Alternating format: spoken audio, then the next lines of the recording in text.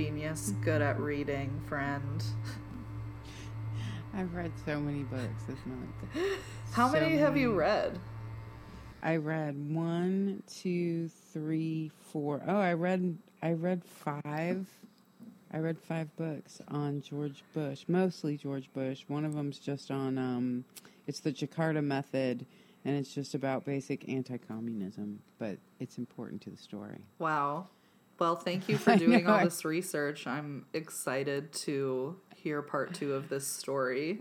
Yeah, things get really exciting as where we left off with Poppy finally becoming officially part of the CIA. Yes. So no matter how much we think it goes back in time, it finally winds up happening, and in 1976 he is sworn in as director of the CIA, which I'm going to read. This is a paragraph from Russ Baker's book, which is titled Family of Secrets: The Bush Dynasty, America's Invisible Government, and the Hidden History of the Last 50 Years, which we talk about quite a bit here. So I'm going to read this from Russ Baker, and he says, apparently Poppy had secrets, and he kept them well. It seems that he had been involved in intelligence work for much of his adult life. He had been in and around hotspots of covert action, and in the fall of 1963, he had, for some unfathomable reason, been worried that someone would discover he had been in Dallas on the evening of November 21st and seemingly the morning of November 22nd. So that's that's JFK. Yeah, the Kennedy assassination. Yeah, the Kennedy assassination. So we tied fairly well at this point in time. Poppy's been tied back, at least to being in the CIA at that period of time. Potentially having some involvement in taking down the patriarch of the Kennedy dynasty. So, we're not sure. We'll never really totally be sure. But many researchers have decided that that's a real possibility. So I'll leave it there. But Poppy Bush was definitely a club guy, in his lifetime, taking oaths to the CIA like he had would be in line with all of the other oaths that he had taken. And he gave that strange speech when he got taken into the CIA too. I will keep the secrets of all the patriots. I mean, he made a lifelong promise to keep the CIA's secrets. Wait, what is this promise? When he went in to take the oath of office, or to take the oath with the CIA, he had just made this little speech about how he promised to keep the secrets of all the great men in the CIA. Oh, and the great right, God, that's so weird. Right. I thought we were supposed to be like a government, for the people, by the people, but it's like everybody is just keeping everything a secret from us. Yeah, I mean, he vowed passionately when Poppy vowed passionately to keep the secrets. Cool. He was super into that. Yeah, cool. Super cool. So that's I mean, that's the way definitely he thinks. I mean, I think Prescott was the same way. I think many of these powerful people who are coming out of these clubs, it's never really about the country or about the people. They're taking these oaths to these clubs, or maybe they take, at some points in time, they take an oath of office, which would put them more in alignment with taking an oath towards the people. But I think their real loyalties are to these clubs, like the CIA. And, he comes from a background, right? So Skull and Bones was in his background. He was a Navy guy. He was an ambassador for the UN, which has some really creepy tentacles that move in with Prescott Bush. He was a member of the House of Representatives. He was a member of Council of Foreign Relations and the Trilateral Commission. Both of those are think tanks for global business, for the industrialists, the mercantilists, the capitalists, these guys, right? The oil men and the bankers, like who he is, his family. So Council of Foreign Relations and the Trilateral Commission both are these think tanks of these wealthy people getting together and deciding how they're going to move forward with moving their wealth around and so on and so forth. So anyway, Club Guy is basically what I'm getting at. Club Guy taking this, right? Club Guy, the original Club Guy. It's and like so really interesting to think about that as a concept, like people's loyalty actually just being to these secret societies versus, and I mean, they're not really a secret. Like Skull and Bones is not a secret, and like the Bohemian Club is like not a secret. But these, I guess, the better word would be like these really exclusive societies, and like not actually to like the quote unquote country you're supposed to be serving. I mean, I don't think countries should exist anyways, but like in this hypothetical where like these guys are supposed to be like putting America first, or like whatever stupid shit they say to like get people to listen to them, it's just like, yeah, I guess so, but really it's like your secret club with your bros where you like don't even do anything cool. Like when I watched video footage of Bohemian Grove, is like, this party sucks. Like this isn't even cool. You guys are fucking losers. Anyways, just thinking about that just really kind of made me think about.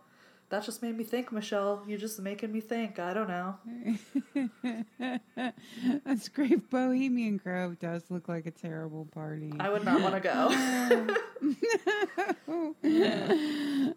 Yeah. I mean, I think that the parties and the club loyalties are the biggest aspect of the politics that we see happening. You know, crony politics, I guess they call it. So Poppy's in the CIA now, and the church, like Frank Church, is the senator who was bringing out the COINTELPRO stuff, which was from the FBI. That was FBI's kind of scandal. But while he's doing that during the 70s, while Senator Frank Church is running the Church Committee and doing this, he's pulling up all kinds of gunk and goo about these politicians and these industrialists and these, you know, these businessmen and so on and so forth, these philanthropists and these media. You know, he's finding out, he's pulling up all of this stuff. So at the time that Bush is being appointed to the CIA and he's making his oath and all that, Frank Church, among others, Senator Frank Church, among others, are opposed because of several things. Because he has a series of potential connections to some highly questionable activities, right? And also because it's known at this time in the late 70s, everybody knows that George H.W. Bush, Poppy Bush, wants to get in the White House. He wants to make a run for president. He had already made one run for president in 1968. It's known that he has this lifelong goal of getting into the White House. And at this particular time in culture and in history in America, in the United States, the idea that someone would be a member of the CIA and then enter into the White House, I don't know how that we would think that was so odd or strange in our times today. I don't know that we would have a lot of quarrel about that, but at the time people did. At the time that in itself was scandalous. So I want to put that out there in terms of the world, you know, the story world that we're in. So when, you know, you have Frank Church and some of these other leaders that are absolutely outraged that that someone could have aspirations for both the CIA and the White House was timely. It was relevant. People talked about this at the time.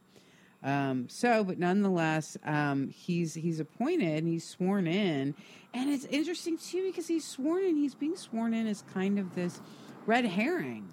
Like, this is really interesting. So it's like people were sus of him becoming head of the CIA because he had aspirations for president. That's what you're just saying, right?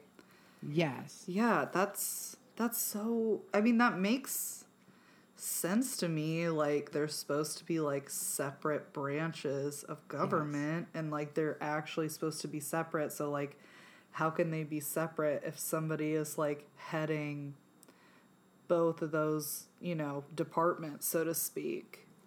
Right. Absolutely. And the secrecy of the CIA, I think, and these oaths that are being made, I think, are also part of it. There's a lot to be questioned. Like, what did you do in the CIA? Well, I can't tell you that, but you want to be the president of the United States? It's problematic in so many ways. And especially this loyalty, I think. Do you ever stop being loyal to the CIA? No, definitely not. I mean, he made that promise. Right. And I think they do. And so, high-level people during that time period actually did question that.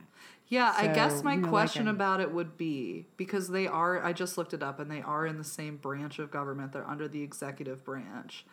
But, like, as a president, if his loyalty is still to this agency that he's supposed to be overseeing, is he really going to have, like, he's not going to be asking those questions of accountability, basically, because he, like, would want the CIA to kind of be able to do whatever they wanted because he worked there, and that's, like, who he's loyal to. So instead of, like, a president who's going to be, like, I mean, whatever, they all fucking stick up for each other and cover up for each other anyways, but it's like that makes sense to me that like somebody who's the president just wouldn't who had worked for the CIA just wouldn't have the initiative to like hold them accountable in the same way because they like would want them to be able to get away with stuff. Absolutely. I mean, I think absolutely. I think that's what George Bush winds up doing the entire time in the White House. Yeah, and just having a president who's been involved in covert operations that we know the CIA does, it's a complex overlap that at the time was called out, and that happens to be that crosses paths with the fact that he's being appointed as something of a red herring. Mm-hmm. I mean, both historically and also improvisationally in the moment, because he's actually this appointment is being made as somewhat reactionary. Like, it's starting to come out that he might have been a member of the CIA at the point when the Kennedy assassination happened. Right. And even before that. And so they don't the Poppy and his camp and the CIA, which he runs deep with, they don't really want that coming out. And so they do one of, like we've talked about in the last episode, the ways they cover things oftentimes are really messy and counterintuitive, and it winds up working for them in the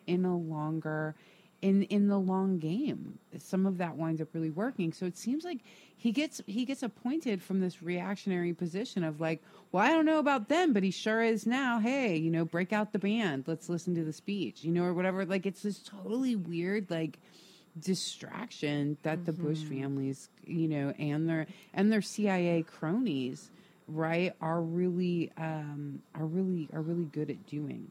So he's appointed. That's happening now. A couple of months into this, a young person named Jim Bath. I mean, he's probably 30, maybe a little older. Jim Bath. He's an American. He's a newly minted aircraft broker. So he just started this business as an aircraft broker.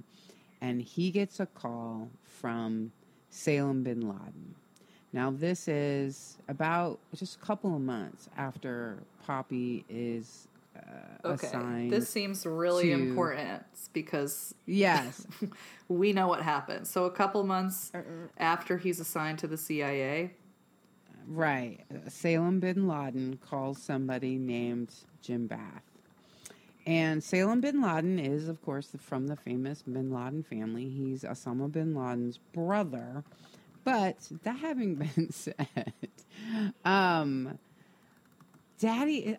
bin Laden is one of 54 children of his father.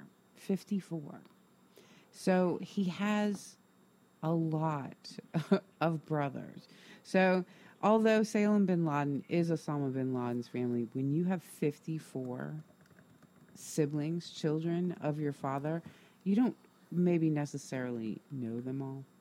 I just want to and not necessarily well, you know. Like I definitely know 54 people, but I wouldn't say I know 54 people well. Right? Exactly. So I don't know. What's the relationship there? Who knows? You know, these are all half brothers and sisters. And there's many bin Ladens. The other brothers did this also. The bin Ladens are a huge family of people. That name, many people have that name. So I do want to set that stage of how many bin Laden, and they're known to have some differing political, as you would with 54 people. You're going to have that you didn't choose. You're probably going to have differing political standpoints, which the bin Laden family all did as well. Nonetheless, it is Salem bin Laden is Osama bin Laden's brother, and he calls Jim Bath, this person named Jim Bath. So who brokers a deal. He's a new aircraft broker, and he brokers a deal for an F-27. Now, in both of these, Salem bin Laden wants to buy this F-27. And so in both books that I read on this, in Russ Baker's book and in Dave McGowan's book also, both of them, and in an article I read, also in Unger's book, I guess, everywhere I read it, the guys go on about the F-27 was this really outmoded plane. Like nobody would really want this plane. So all the bros that I read when to do this talk are like, it's this crappy plane. They all felt like it was important to mention that. So I will mention that as well. This F-27 was a crappy plane. Nobody would want this plane, but Salem bin Laden wanted it. And so Jim Bath is a pilot himself. He had been. He winds up having more tentacles here than just being a aircraft broker, of course. So, but he flies himself personally flies the F-27 to Saudi Arabia to Salem bin Laden, and he stays there for a few weeks. As he returns to the United States, by the time he returns to the United States, he has been hired in a notarized contract, hired by Salem bin Laden as a U.S. business representative. He's also been signed on by somebody we haven't heard quite. It's not a name we know as much, but it's an important name, which is Khalid Mahfouz, all right? And so the Mahfouz family is also very, very powerful in Saudi Arabia. And Khalid Mahfouz is, at this time, Khalid Mahfouz is 25 years old. Salem bin Laden's about 30. And so Khalid Mahfouz is an heir to the National Commercial Bank of Saudi Arabia. So he's a wealthy, politically, Saudi Arabia, the way things run there, the one family runs everything, and they run it based on business and religion. And so there's the kings, like the leaders, particularly the kings, but the leaders in Saudi Arabia, they can do the thing, they can make these laws that are they're called fatwas.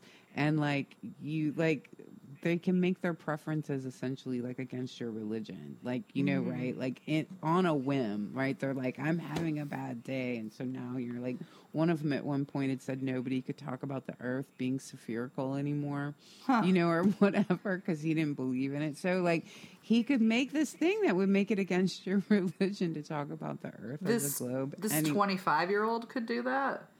Not necessarily this 25-year-old. I'm just giving you an idea of what kind of it's like in Saudi Arabia. And so this 25-year-old was just basically, he's just this rich kid, this kid who's gonna, you know, inherit this like international bank, and he does whatever he wants, and he can buy airplanes, and he can do anything he wants anytime he wants to do it for the rest of his life. So, anyway. What a life. What a life. And so, Jim Bath signs on to also be Khalid Mahfouz's U.S. business representative. So, Jim Bath returns to the United States, and he is, at this point now, he is the United States business representative for Salem bin Laden and Khalid Mahfouz. So a business representative would just be somebody who's like literally an American representing your business interest and like trying to make deals and stuff? Yes, for the most part. Okay. We'll get it. Jim Bath is a bit of a specialist in a few things here, but yes. That does not surprise me. Yeah. But yes, ostensibly that's what he's doing. He's going to represent you in business in the United States, right? Probably has some power to just sign off on things for you if necessary, right? Right. But he's your representative. Okay. All right. So I'm going to read a little bit from Russ Baker now on this subject. So he says, certainly the bin Ladens and the bin Mahfouzes were stars in the Saudi firmament. Thus the question, how did it happen that Jim Bath, close friend and National Guard minder to George W. Bush, an acquaintance of Poppy Bush, suddenly become a business partner of these two powerful Saudi families just weeks after Poppy took over the CIA? Is it likely that this was mere coincidence? Bath clearly preferred that explanation when the author Craig Unger obtained a rare interview with Bath several years ago and asked him how he came to be in business with these powerful Saudis. Bath offered the story of the unexpected phone call, although he claimed not to recall what year it had taken place. Again, and you know, and Bush did some work, Poppy Bush did some work for the Bank of Saudi Arabia also as an employee. But if you ask him what he did, he can't remember. Oh, you know, when was that? Do you know when that was? I might have that later in my notes. I kind of took it out of the larger story. I'm just curious. Today. Yeah, no worries. I do have it somewhere. So all of these people kind of have this bad memory or whatever. So all right, this is also from Russ Baker. So if people had looked more deeply into Bath's activities, they would have discovered what appeared to be a covert private foreign policy benefiting the wealthy and implemented by Poppy Bush and his associates, with Jim Bath acting as a key intermediary to the Saudi royal house. So what it kind of comes down to with Jim Baker is, Jim Bath. I have Russ Baker and Jim Bath. I'm looking at both of those names. I mean, they're all just like very, I get why you would confuse them. Very American. So the thing with Jim Bath is that essentially he is, at the time that he becomes this aircraft broker and he does this bit with Salem bin Laden, he's actually been contracted by the Bush family for years at this point in time. Like, we'll be talking about him again when we talk about W, because Jim Bath is a pilot. He's a really good pilot. And he winds up being kind of a minder for W when he's at the Champagne unit trying to do his military duty. Mm-hmm. So, and Jim Bath has done other things for the Bush family. And this is kind of where you take somebody like Jim Bath. What is it that they do exactly? And they contract for these rich families in these ways of whatever's needed.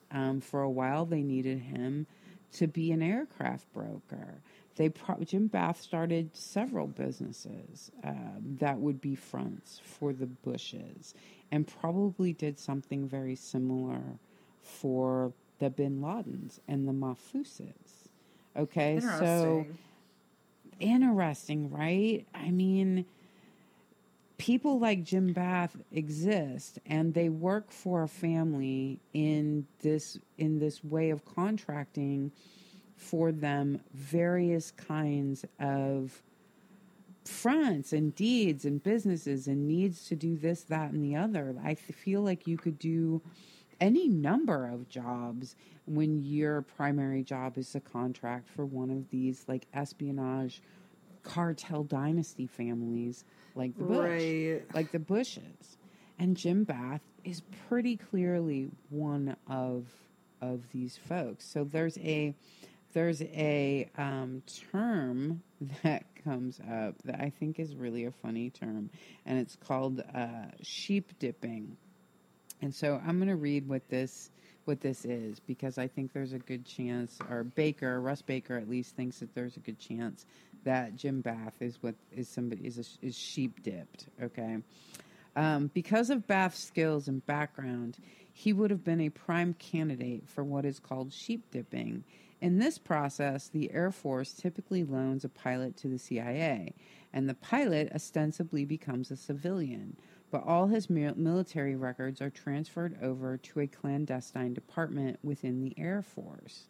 The pilot gets routine promotions and retirement credit points just as if he were on active duty, except that this part of his record is missing from files released under the Freedom of Information Act.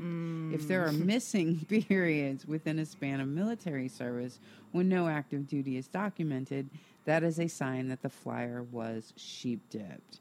So wow, so Baker could Bath could very easily be one of these sheep dipped people. And I want to share this too. There's a man named Charles W. White. They call him Bill, and he was a former real estate business partner with Jim Bath, and so he has some things to say about Jim Bath that I'm going to go ahead and share here. And I had kind of Russ Baker, the writer of this book, winds up kind of answering my question when I'm like, who is this guy? This guy's supposed to be an ex-like business partner. All of this is just really pretty hearsay-y. But Russ Baker says at some point, he's like, well, everyone's always used his testimony. Like, he always comes up when people talk about Jim Bath. So Baker went ahead and used him. And so I'm going to go ahead and use him too, because it kind of tells the story that everyone is getting at when they're looking at the facts surrounding Jim Bath. So this is what Charles Bill White has to say, and this is a former real estate business partner of Jim Bath. And so he says, Bath was very forthright with me when we went into business together in 1978. He said, Bill, I come from a poor background. I have no money of my own, and this relationship with the Bushes and the Saudis is of paramount importance to me because I derive all of my capital and all of my business contacts from that relationship. White says Bath told him that he was personally recruited by George H.W. Bush when the Senator Bush was CIA director in 1976. In all likelihood, though, he was actually recruited much earlier. He explained that the Saudis had basically entered into a quid pro quo relationship with Bush, and that Bush, when the CIA director worked with the head of Saudi intelligence and the CIA trained the palace guard to protect the Saudi royal family, which was concerned about a fundamentalist revolution. So White is also saying that the CIA is funding both sides of things in Saudi Arabia. They're funding those fighting against the royal family, and they're funding the royal palace guards. Yeah, also, so they're just funding like chaos. Yeah, discord, fear. They're funding fear, right? We'll see this pattern with them again later. also. So it says, and this is still White talking, he says, my understanding of it is that Ba'ath represented the Bush interests and bin Laden, bin Mahfouz interchangeably represented the Saudi royal family interests, said White. People have tried to vilify the bin Laden family or the bin Mahfouz family fail to realize that the Saudis have a very patriarchal society, and that, according to Ba'ath, neither of those families sneeze without the Saudi royals' blessing. I mean, everything they do is at the behest of the Saudi royal family. Huh. As a matter of fact, Bin Mahfouz Bank, NBC, is the only bank that is not nationalized in Saudi Arabia. All the rest of the banks were nationalized in 1974, except National Commercial Bank, which is privately owned by Ben Mahfouz. That's where the Saudi royals keep all their personal money. So Khalid Mahfouz is essentially, his family is the one who does the private banking for the Saudi royals. Damn. Yeah. That's right. Like, these people, like, you're talking about lots of money. Because it's all about money power. At the end of the day, because it's like international capitalism, so. Absolutely. I mean, international, just espionage, like mafia shit, you know? Yeah. This is all like fucking mafia shit. These people have their own fucking bank. Come on. Yeah, true. Damn. Right? So that's who... So what's being said here, what White's essentially saying is that Ba'ath is representing the Bush dynasty and Salem bin Laden and Khalid Mahfouz are representing the royal families, and so are the royal family of Saudi Arabia. So so they're basically working out. Those are the operatives getting together to work out business deals between the Bush dynasty and the Saudi royal family. So anyway, that's what's going on there, and that's where we find ourselves right before Poppy Bush winds up becoming vice president. Mm-hmm. So what happens then is Poppy Bush stays he's in the CIA actually for a very short period of time. His official CIA stance is just 355 days. Huh. Jimmy Carter wins the White House and wins the presidency, whereas they had kind of planned on Ford. I think it was a narrow win, but Carter won it. And at that point, he replaced Poppy, actually, with someone. He replaced Poppy immediately and had an interim CIA director, and then eventually replaced him with Stansfield Turner permanently. So anyway, so it was over as quickly as it began. But that doesn't stop Poppy from being very busy, right? So... But when he's like let go from the CIA, it is the first time in many, many years that he hasn't actually held a government position. But at this point in time, he does what he had said he wasn't going to do, which he starts preparing his bid for the presidency. So this is right. So this is the lead up to that. Which then brings us into kind of one of our, this is how we start kicking off these Bush years. Carter has a highly embattled presidency, and one of the things that happens during that presidency is the Iran hostage crisis. Mm-hmm. So that happens November 4th, 1979.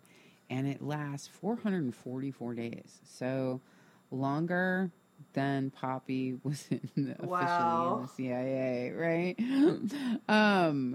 So it lasts 444 days. It's so long. It's November 4th, 1979 to January 20th, 1981. My God, it's over a year.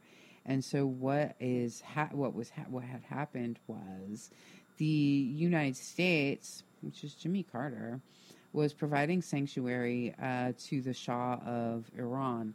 and who had been overthrown by the Iranian people the year before. And so the U.S. was giving him sanctuary, and they were giving him medical care, and Iran wanted him back. They wanted him to stand trial for what he had done, and the U.S. was refusing and to turn him back over. And so it was a group of Iranian citizens, militarized citizens, students, and they had taken in how many? 52 American diplomats and citizens in Tehran, and had captured them and held them hostage for 444 days. That's crazy. Yeah.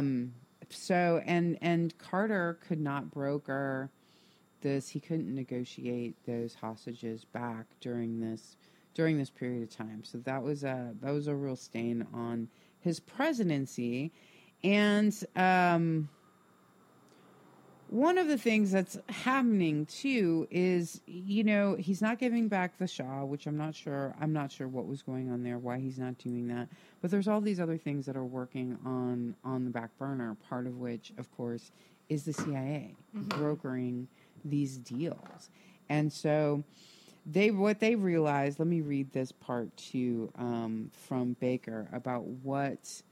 Now, this is like Poppy's people, and this is, and of course the CIA, because they go together, right? So this is Poppy worrying that these hostages are going to wind up being released before he can make this run for the White House, right? So he doesn't want that to happen. So these people are so sick. So, all right, so this is from Baker's book, and he says, clearly, though, CIA operatives worked hard to influence election outcomes, abroad at least. They were not so effective this time around.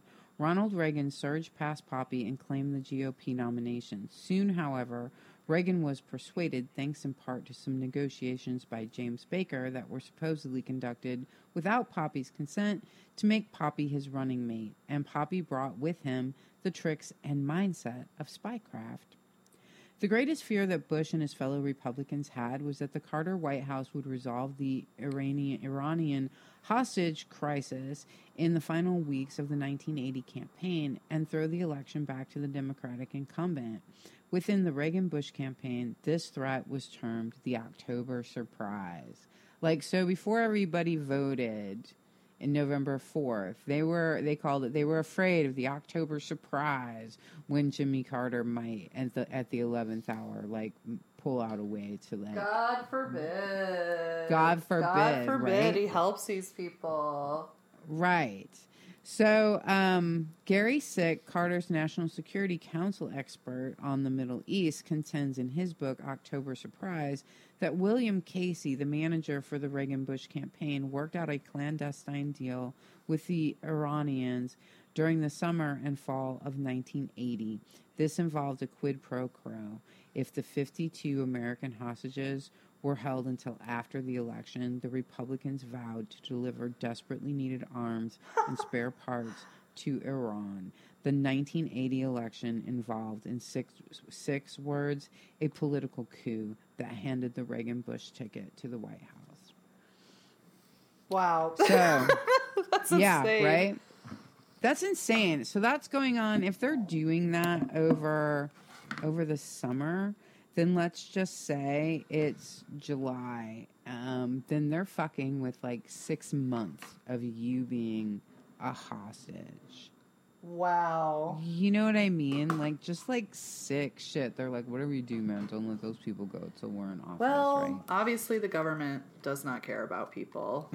No, obviously not. Obviously not. So that's how they handled their fear of the October surprise. Was they brokered an arms deal with these folks in Iran.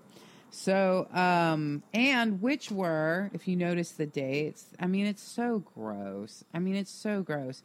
It was January 20th, 1981. It was hours after Reagan was sworn in. So he'd already been voted in. He'd already, that was going to happen.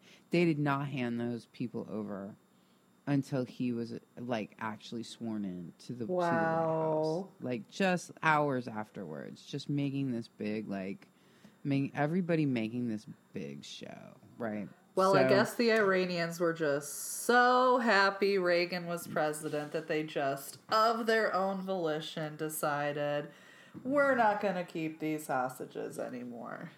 Right. It's just crazy that that's what they want people to think, and that people just do think that. Like, who the fuck loves Reagan that much? Definitely not the Iranians. Yeah, definitely not. Yeah.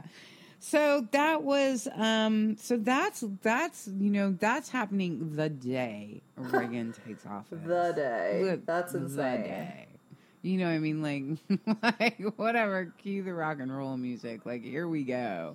Like, the Reagan Bush White House is like, it's insane. It's a crazy, crazy place. And that's just the roll up, you know? Yeah. So that happens January 20th.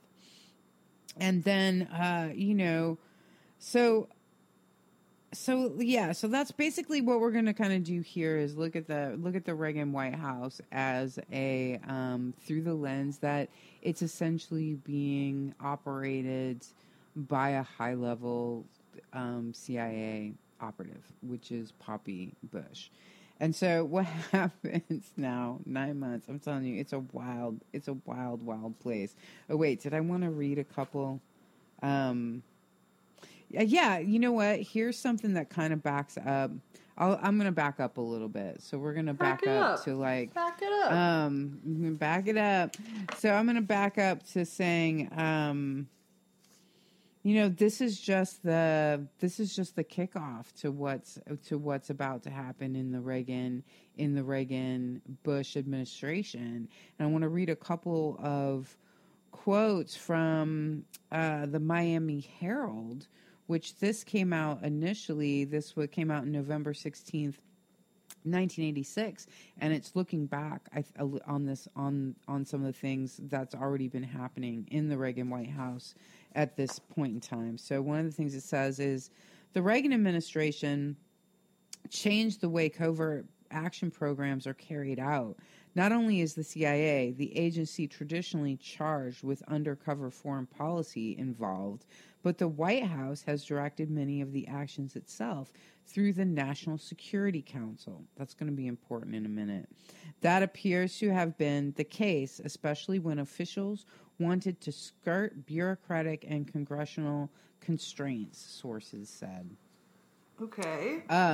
So Reagan is his whole White House really muddles the way those lines between intelligence and the executive branch, which is why we kind of, I feel like we have a different idea about secrecy in the White House these days than the American public did 40 and 50 and 60 years ago. So this is another bit also from that same Miami Herald article. It says, Reagan's programs sometimes surpass in magnitude those undertaken in the CIA's golden age of covert operations, which ended by disclosures and congressional investigations of such CIA operations as assassination plots against Cuban President Fidel Castro and the destabilization of the government of Salvador Allende in Chile. So that's even referencing JFK. So what this article is saying, what this journalist is saying, is that Reagan's White House, the way they handle their relationship with the CIA, with covert and clandestine programs, is unique, is something new, it rivals the Reagan White House in its own secrecy, rivals secrecy organizations on their own, is basically what the journalist at the Miami Herald is saying.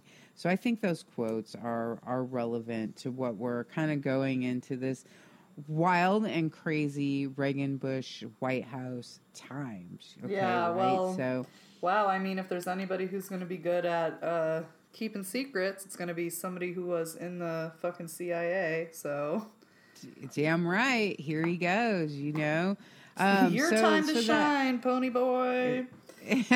Yeah, no doubt. And he really utilizes the White House effectively in that way. So we're rolling up into this Reagan Bush administration, and times are they're pretty wild. They're as wild as they were at the end of the 60s, it looks like. I mean, on paper, it all looks pretty wild.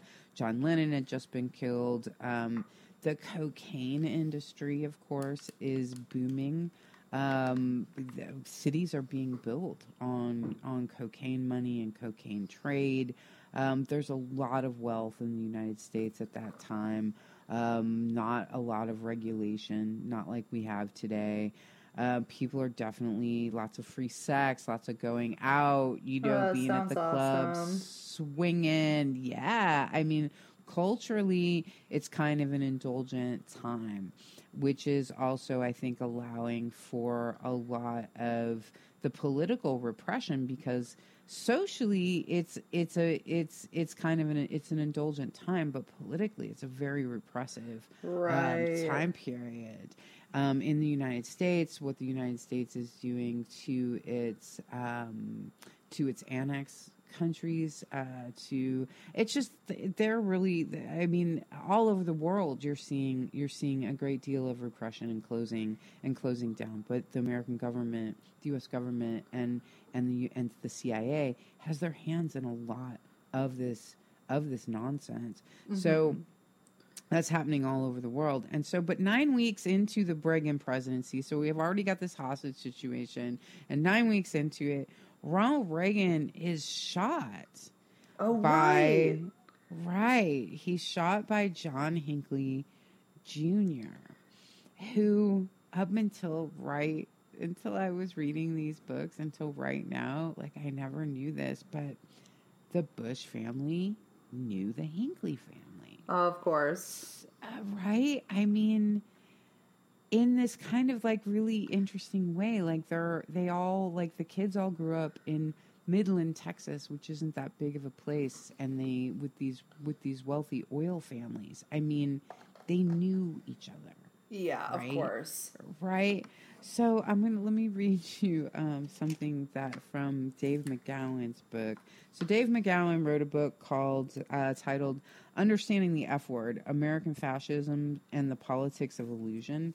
It's a pretty good book, and there's some pretty good stuff in it about the Reagans. So this is one of those bits. Okay. All right, so this is from Dave McGowan's book, Understanding the F Word. And here's what he has to say. Because at the time of the shooting, the CIA director is saying, we've never heard of John Hinckley, we don't know anything about him, that's it, end of story. So McGowan writes, there seems to have been some very interesting connections to Hinckley that Casey overlooked, however. Apparently, the CIA, America's premier information gathering network, doesn't have access to the Associated Press wire service, because if they did, Casey would certainly have known the day after the shooting that, and then this is quoted from the Associated Press. The family of the man charged with trying to assassinate President Reagan is acquainted with the family of Vice President George Bush and had made large contributions to his political campaign. Scott Hinckley, brother of John W. Hinckley, who allegedly shot at Reagan, was to have dinner tonight in Denver at the home of Neil Bush. Oh, God. One of the vice president's son. Right. We never hear about Neil Bush, right? One of the vice president's sons. Oh. The Houston Post said it was unable to reach Scott Hinckley, vice president of his father's Denver-based firm. Okay, so his oil firm. That's what Neil does. Neil runs the businesses, I guess. So Vanderbilt Energy Corporation, for comment, Neil Bush lives in Denver where he works for Standard Oil of Indiana. In 1978, Neil Bush served as a campaign manager for his brother George W., the vice president's eldest son, who made an unsuccessful bid for Congress. Okay, so that is so the night that John Hinckley shot Jim Brady, and also who was Reagan's Secret Service guy, and also Ronald Reagan was also struck with a bullet. So the night that happened, Hinckley's brother was supposed to go to the home of George Bush's son and have dinner. Yeah. Like, it's just odd. I don't have any specific connections to make necessarily, that somehow the Bushes necessarily, like, plans on this hit on Reagan. But it's just it certainly weird. It's just weird. And it leaves anybody who kind of comes in contact with it with a question mark. Like, what's going on there? Like, what happened with this kid, with John Hinckley? So, but the other thing that's interesting about John Hinckley to me was he also stalked Carter. And at some point was caught doing this and was kind of given like a slap on the hand. So there's some very interesting, weird, right? So, I mean, I have a feeling that when you and I do our new and improved extended mix version of MK Ultra, that Hinckley's going to reappear for me. No way. You think so? That would be crazy, but I believe it. Right? Because there's just something. Hinckley's just such an odd. I don't know. He's odd, and he has a lot of the earmarkings. I do want to show us, give us a little bit of more feeling about the era that we're heading into now. And just because I find it fascinating, I want to read Hinckley's letter to Jodie Foster. Because John Hinckley... right. Right, because John Hinckley said that he shot the president to get Jodie Foster's attention, which is also part of what throws it back in the, like, is this an MK Ultra kind of, because they create those focal points out of, like, famous people or famous books or famous songs, So anyway, right. But this is, like, this letter to me, though, it's just a few paragraphs long, and it's fascinating. And to me, it really sums up the times in an odd way to me, just the feelings that this person is going through here. So he says, "Dear Jodie, there is definitely a possibility that I will be killed in my attempt to get Reagan. It is for this very reason that I am writing you this letter now. As you well know by now, I love you very much. Over the past 7 months, I have left you dozens of poems, letters, and love messages in the faint hope that you could develop an interest in me. Although we talked on the phone a couple of times, I never had the nerve to simply approach you and introduce myself. Besides my shyness, I honestly did not wish to bother you with my constant presence. I know the many messages left at your door and in your mailbox were a nuisance, but I felt that it was the most painless way for me to express my love for you. I feel very good about the fact that you at least know my name and how I feel about you, and by hanging around your dormitory, I've come to realize that I'm the topic of more than a little conversation, however full of ridicule it may be. At least you know that I'll always love you, Jodie. I would abandon the idea of getting Reagan in a second if I could only win your heart and live out the rest of my life with you, whether it be in total obscurity or whatever. I will admit to you that the reason I'm going ahead with this attempt now is because I cannot wait any longer to impress you. I've got to do something now to make you understand, in no uncertain terms, that I'm doing all of this for your sake, by sacrificing my freedom and possibility, my life. I hope to change your mind about me. This letter is being written only an hour before I leave for the Hilton Hotel, Jodie. I'm asking you to please look into your heart and at least give me a chance with this historical deed to gain your love and respect. I love you forever, John W. Hinckley." Ooh. That's his letter. I know, right? Like, that's some wild shit. There's some wild shit going on in this kid's mind. So, like, maybe he's just an unhinged kid from an otherwise, wealthy pillar of society, family. But I mean, it's definitely not partisan. He wants to get Reagan, but apparently he wanted to get Carter too. So I don't know, but we go in. But we're only a few weeks into the Reagan presidency, and these are the wild times that we're dealing with already. So so we pedal along then through his presidency, and we get to the ever famous Iran Contras, right? Yes. So that's this huge deal that happens during the second term of Reagan's presidency.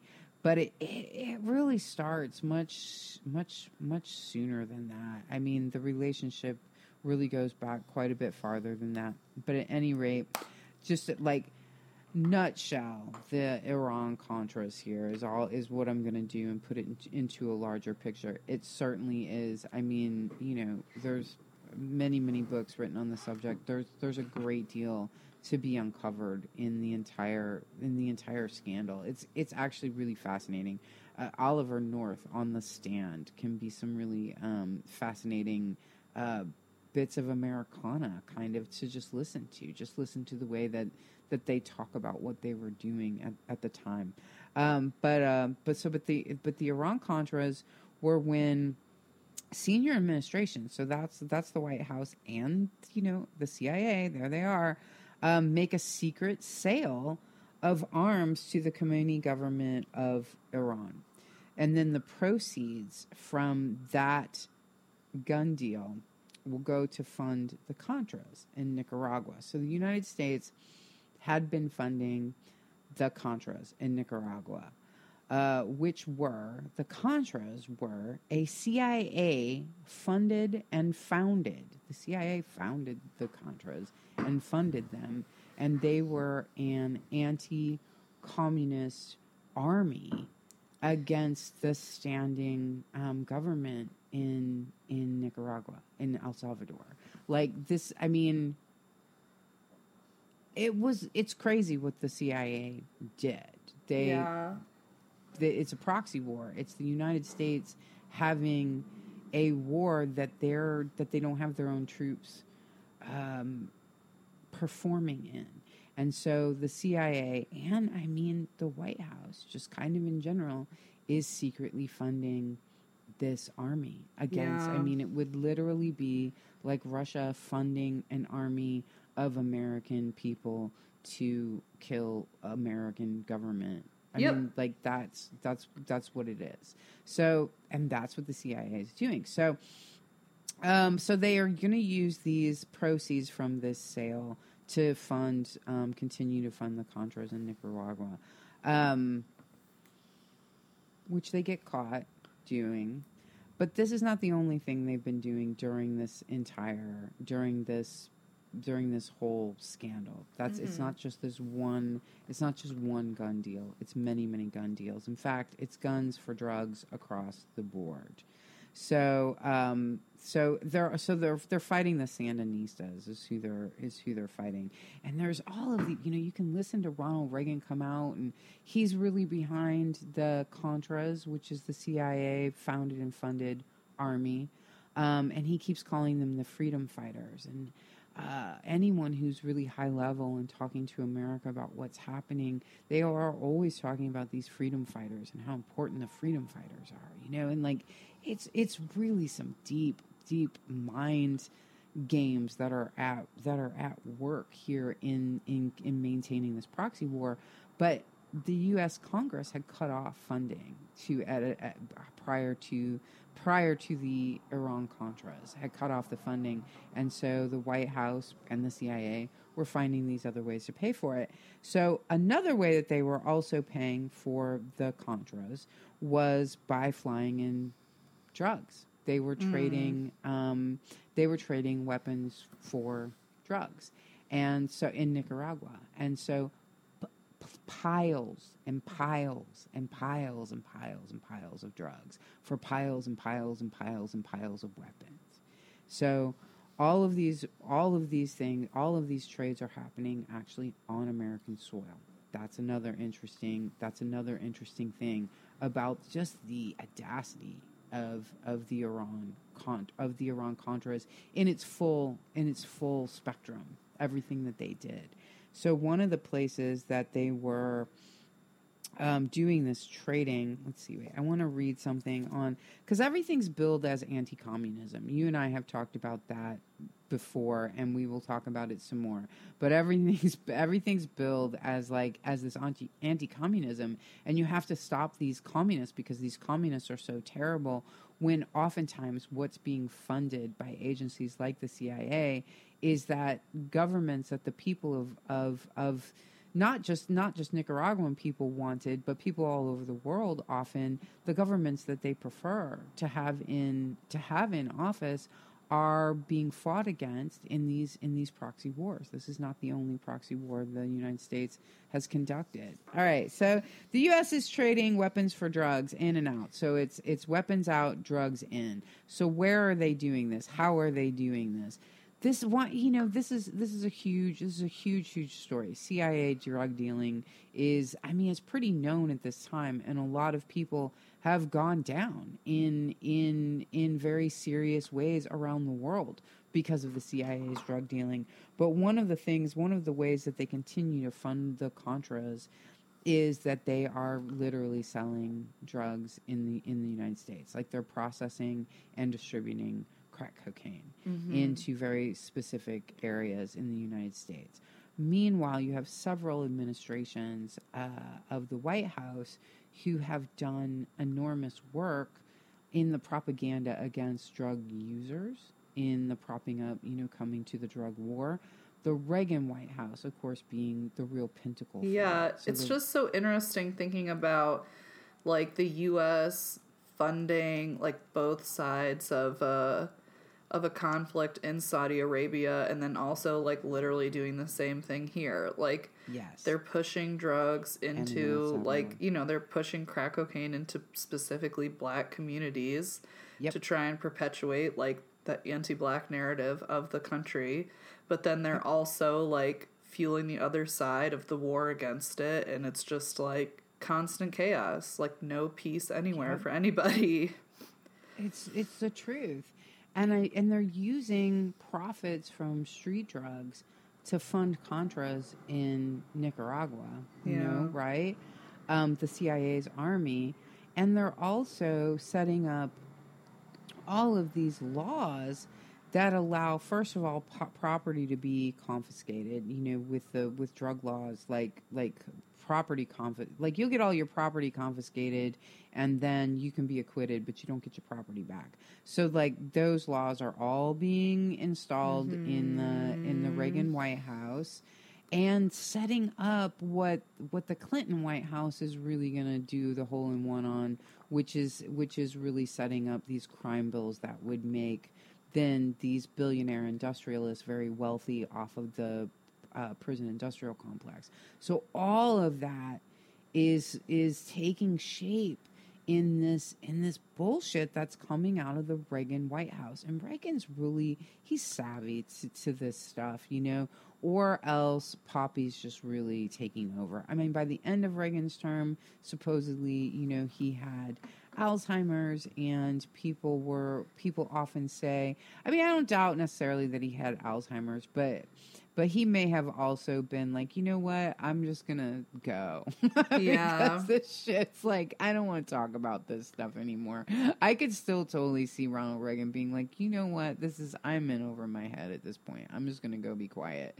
But there had been speculation at the time that really, it was Nancy running it, and everything's a distraction from what's really happening is Poppy's running it. He's been running it the whole time. The CIA has been running that White House, the whole time. But we're, of course, just towards this, Nancy and the psychic, and they were really running the White House. It's just like, that's super cute. I mean, and that stuff, like, worked.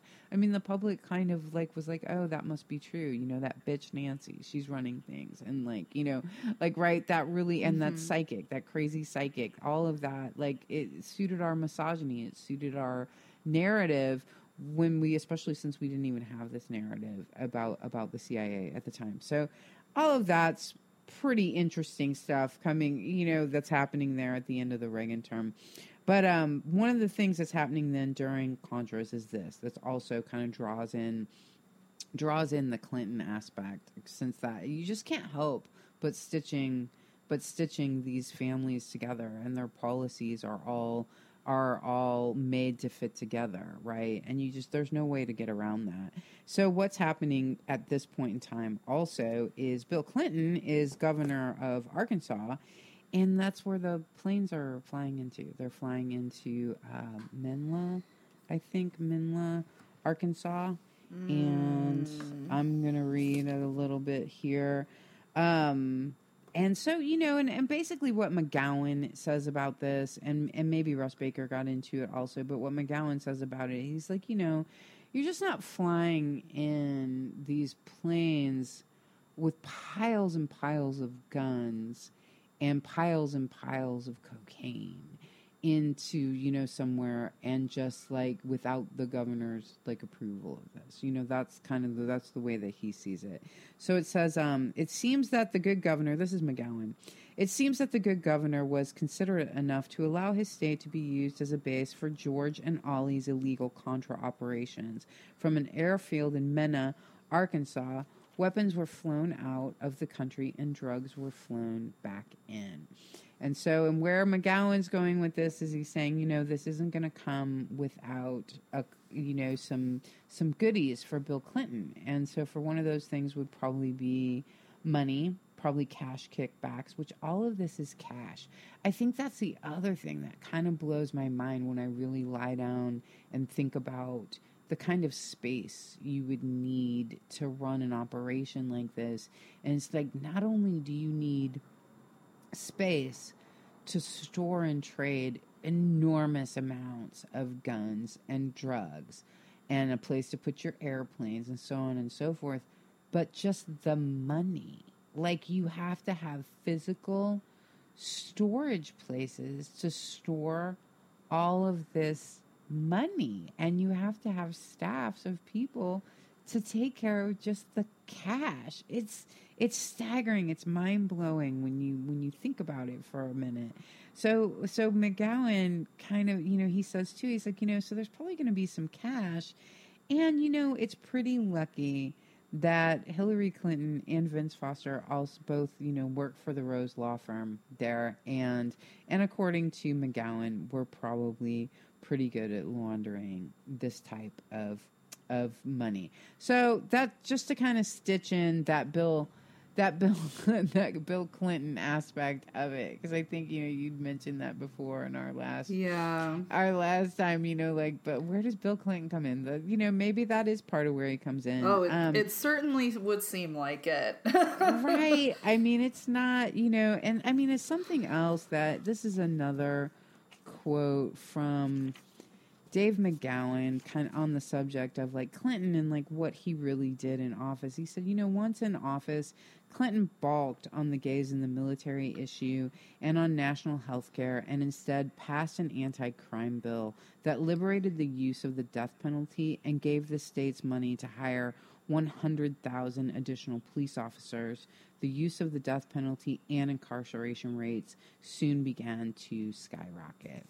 You know, which later W, you know, he comes in under those new death penalty terms, and like, I mean, W's death penalty record is really staggering. Like, W really executes a lot of people, but it's made possible by what Bill Clinton does with his crime bill. So, according to the way McGowan sees it, this action in Arkansas with the planes and the drugs, he's saying that he sees Clinton in on that, and that this essentially kind of buys Clinton's way in with the Bush family.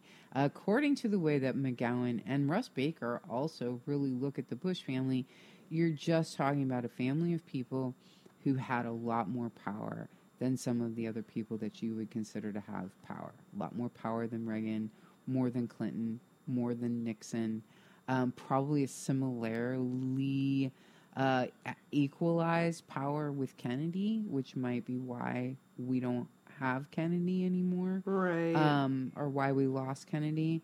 So yeah, power brokers for sure. All right, so that's very much of a nutshell of the Iran-Contras. Really, really ugly business. Really, really dark business that's going on there. So we get into this thing too. Another one of the scandals that happened during the Reagan White House that's important is because there were so many. I guess they're all technically important, but there were so many. So it's BCCI, which is Bank of Credit and Commerce International. So this bank was established in 1972 by a Pakistani financier, and it was registered in Luxembourg. By the early 1980s, it was the 7th largest private bank in the world. So having a private bank, it really means that there isn't regulation or oversight on the accounts that go through it. So BCCI, it's the 7th largest private bank in the world. And it was largely unregulated because they were operating extensively in areas that didn't regulate banks. Switzerland is known for that. There's plenty of places offshore where banks are not regulated. So that's what BCCI is one of those. So, and it becomes revealed that BCCI is laundering money for figures such as Saddam Hussein, Manuel Noriega. Those are just some names that a lot of people know. We know Noriega was running a drug cartel. Saddam Hussein did all sorts of rather amazing. Saddam Hussein actually has one of the most interesting life histories. But Saddam Hussein was up to no good with a good deal of things. So in general, BCCI is laundering money for arms and drugs. Like all these crime, it's hot money is what they call it. This is hot money. And BCCI was also laundering for the Contras. So aside from laundering all over the world, they were also laundering for the Contras. And most of their investors were lots of Middle Eastern investors, but they were actually they actually did a lot of business in the United States, even though most of their accounts were offshore and most of their accounts were handled by foreign investors. So this was just another scandal, but that the Reagan-Bush White House got caught up in, especially since they kind of had their fingers in the pot, right? Because BCCI was laundering money for the Iran-Contras, which was directly connected to the White House. All of this happens in the good old Bush-Reagan White House. Wow. So, I know. And so this is going to be the last scandal that I talk about today, but it's one of the best. And I hope you didn't forget the name Khalid Mahfouz. No, I did not. Yeah, okay, good. So Promise, this is the Promise software scandal, or maybe it's called Promise. Maybe it's pronounced Promise. But it's an acronym. Promise is an acronym. The Pro stands for prosecutors, right? And then you have MIS, Management Information System. So it's the Prosecutors Management Information System, and it's Promise software. And so it was developed with help from Law Enforcement Assistance Administration, and it was initially created to help prosecutors, manage their cases. So, we're back in the 1980s, right? So this type of case management software, if you can imagine, like the moment when that was taking over, like in the 1980s, when you were going from having a room full of paper files and somebody being like, actually, now you can call up all your files according to like one piece of data, and you can get every file in this room that includes that piece of data. I mean, these were amazing times, right? When this type of software was being developed. And so, of course, this, I mean, this is true of everything, including bureaucracies and subdivisions. But any of these things, these software that we get on the computers, of course, is being developed by what military and securities. So, of course, case management files of all kinds, technically, software technically goes back to how it was done so that prosecutors could basically manage, guilty clients. So, anyway, which I just kind of find sort of interesting. Yeah. But, right. But the software itself was just really a case management system, and it could be sold to other businesses like banks, for example.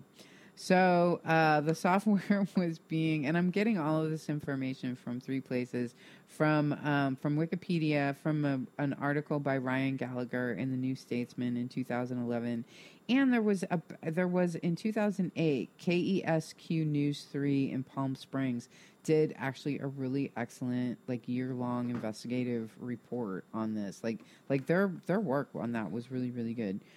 So I'm using their information on this also. So this was, all right, so this system already exists. It's been made by a company named Inslaw.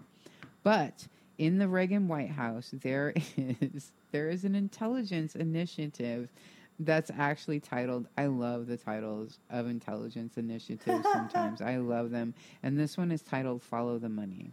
Oh. And so, yeah, right? So this isn't even CIA. This is just your basic Reagan intelligence initiative in the White House, and it's called Follow the Money.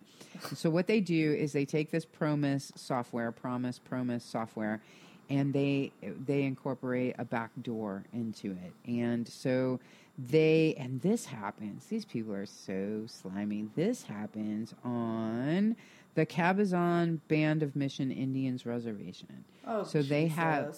Right. So they have the modifications done, the back door added to the Promise software. They have that done on an Indian reservation. So it's not American soil. It's all completely those fucking dick pieces of shit. Totally. Fuck they them. Know this stuff. Fucking they know this assholes. Stuff. Fucking assholes, right? So it's totally there. So they add this back door. And it's being added actually by the National Security Agency. So it's being added by the NSA. Wow, NSA. Yeah. Right.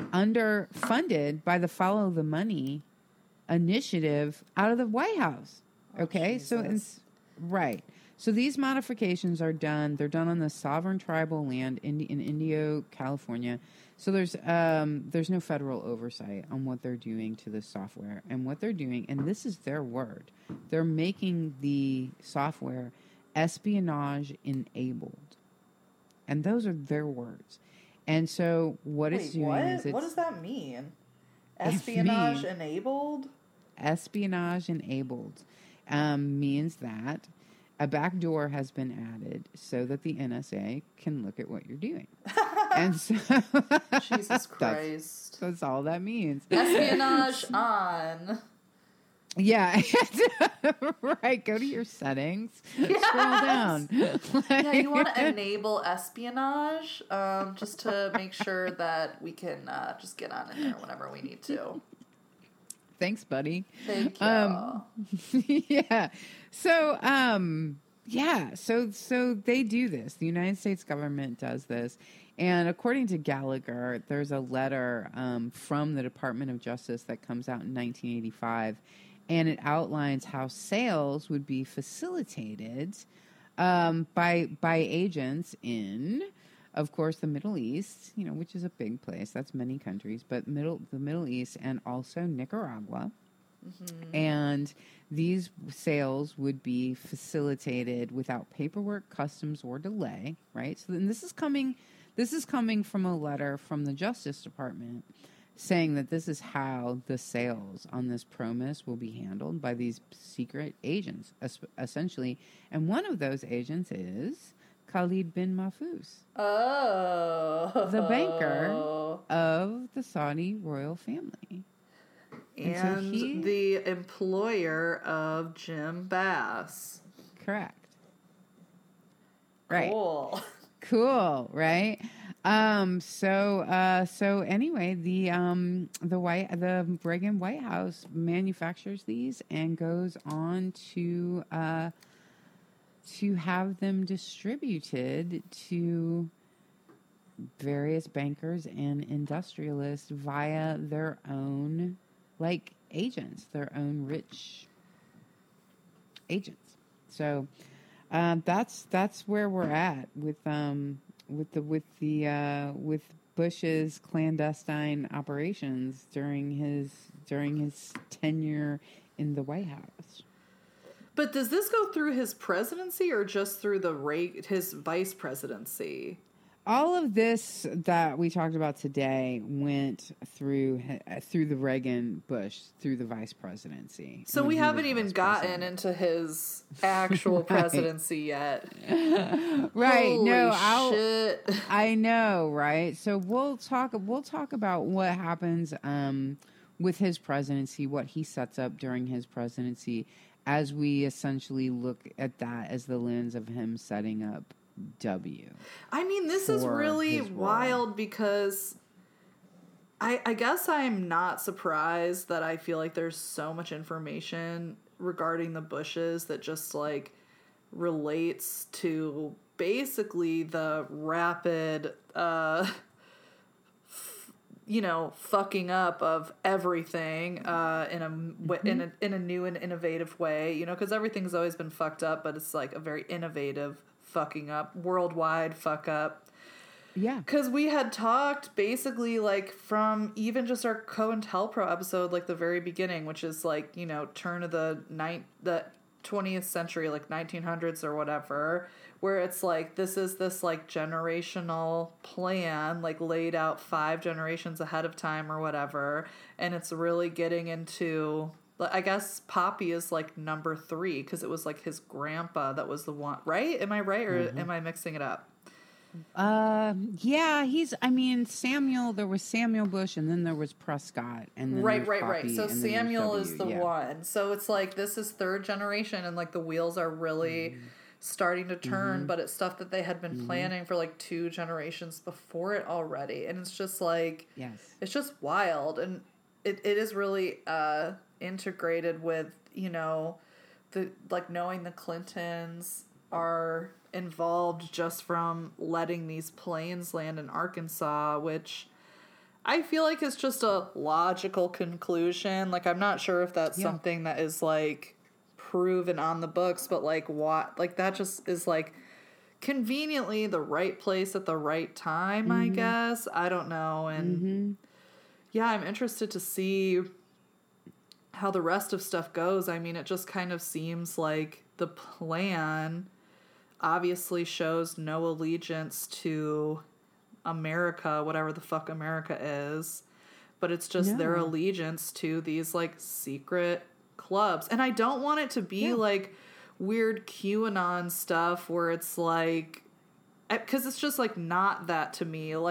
Skull and Bones and the Bohemian Grove people are real clubs that are documented, and they're all very wealthy people, and it's just very clear that the end goal is these white Christian men amassing all of this wealth. Just, I don't know. I mean, I don't know what their secret clubs are up to. I guess I just don't want it to seem like QAnon-y. Obviously, that's my worst fear for anything that we're talking about to be conflated with that in any way. But it's really just it just sucks. It's everything, every question, it's 2 sides of the same coin. But these clubs are very real, and it just seems pretty obvious that their allegiance is to these clubs. And whatever Bohemian Grove was doing, it basically just seems they're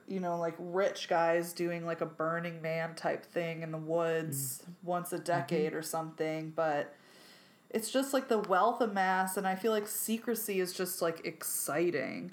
Like if anything, like a goal, like a reason they would do it is because like secrets are like very exciting and powerful and like enticing, and like you can get a lot more done if nobody knows what you're actually up to, and you don't have to answer anybody's questions, and you're like doing everything in your own rules and your own timeline.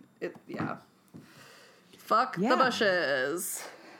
Absolutely. I mean, if nothing else, it's just these cartels, these drugs and guns cartels, these gangs, these mafias. There's nothing really QAnon about any of that. Like that's pretty standard American reality. Is that our powerful people are not only like corporate industrialists, but corporate industrialists are basically drug dealers.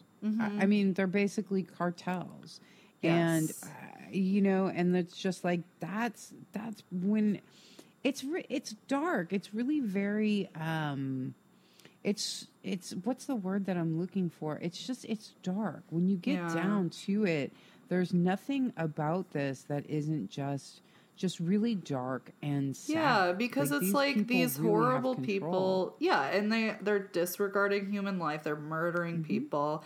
They're ruining entire communities. Like, like they're just like pushing away any type of person that isn't like a white Christian man. Like anybody that isn't a white Christian man is fucked with at some level. Obviously some much more fucked with than others, but ultimately it's just like these white Christian men, and also white Christian men that act a certain way, because you don't want to be like a white Christian man with your little commune in Texas storing your guns, because that's not going to go over well either. But yeah, it's just obviously I think what we've been trying to show is that like America sucks and is founded on lies, and like all these people that are quote unquote leaders and the government, all these agencies, it's just like literally founded on lies, dishonesty, secrecy, capitalism, exploitation, white supremacy, and just making money because I don't know, that's what they think is important. It's so insane to me. It's like you need to go outside and touch the grass, not on a golf course.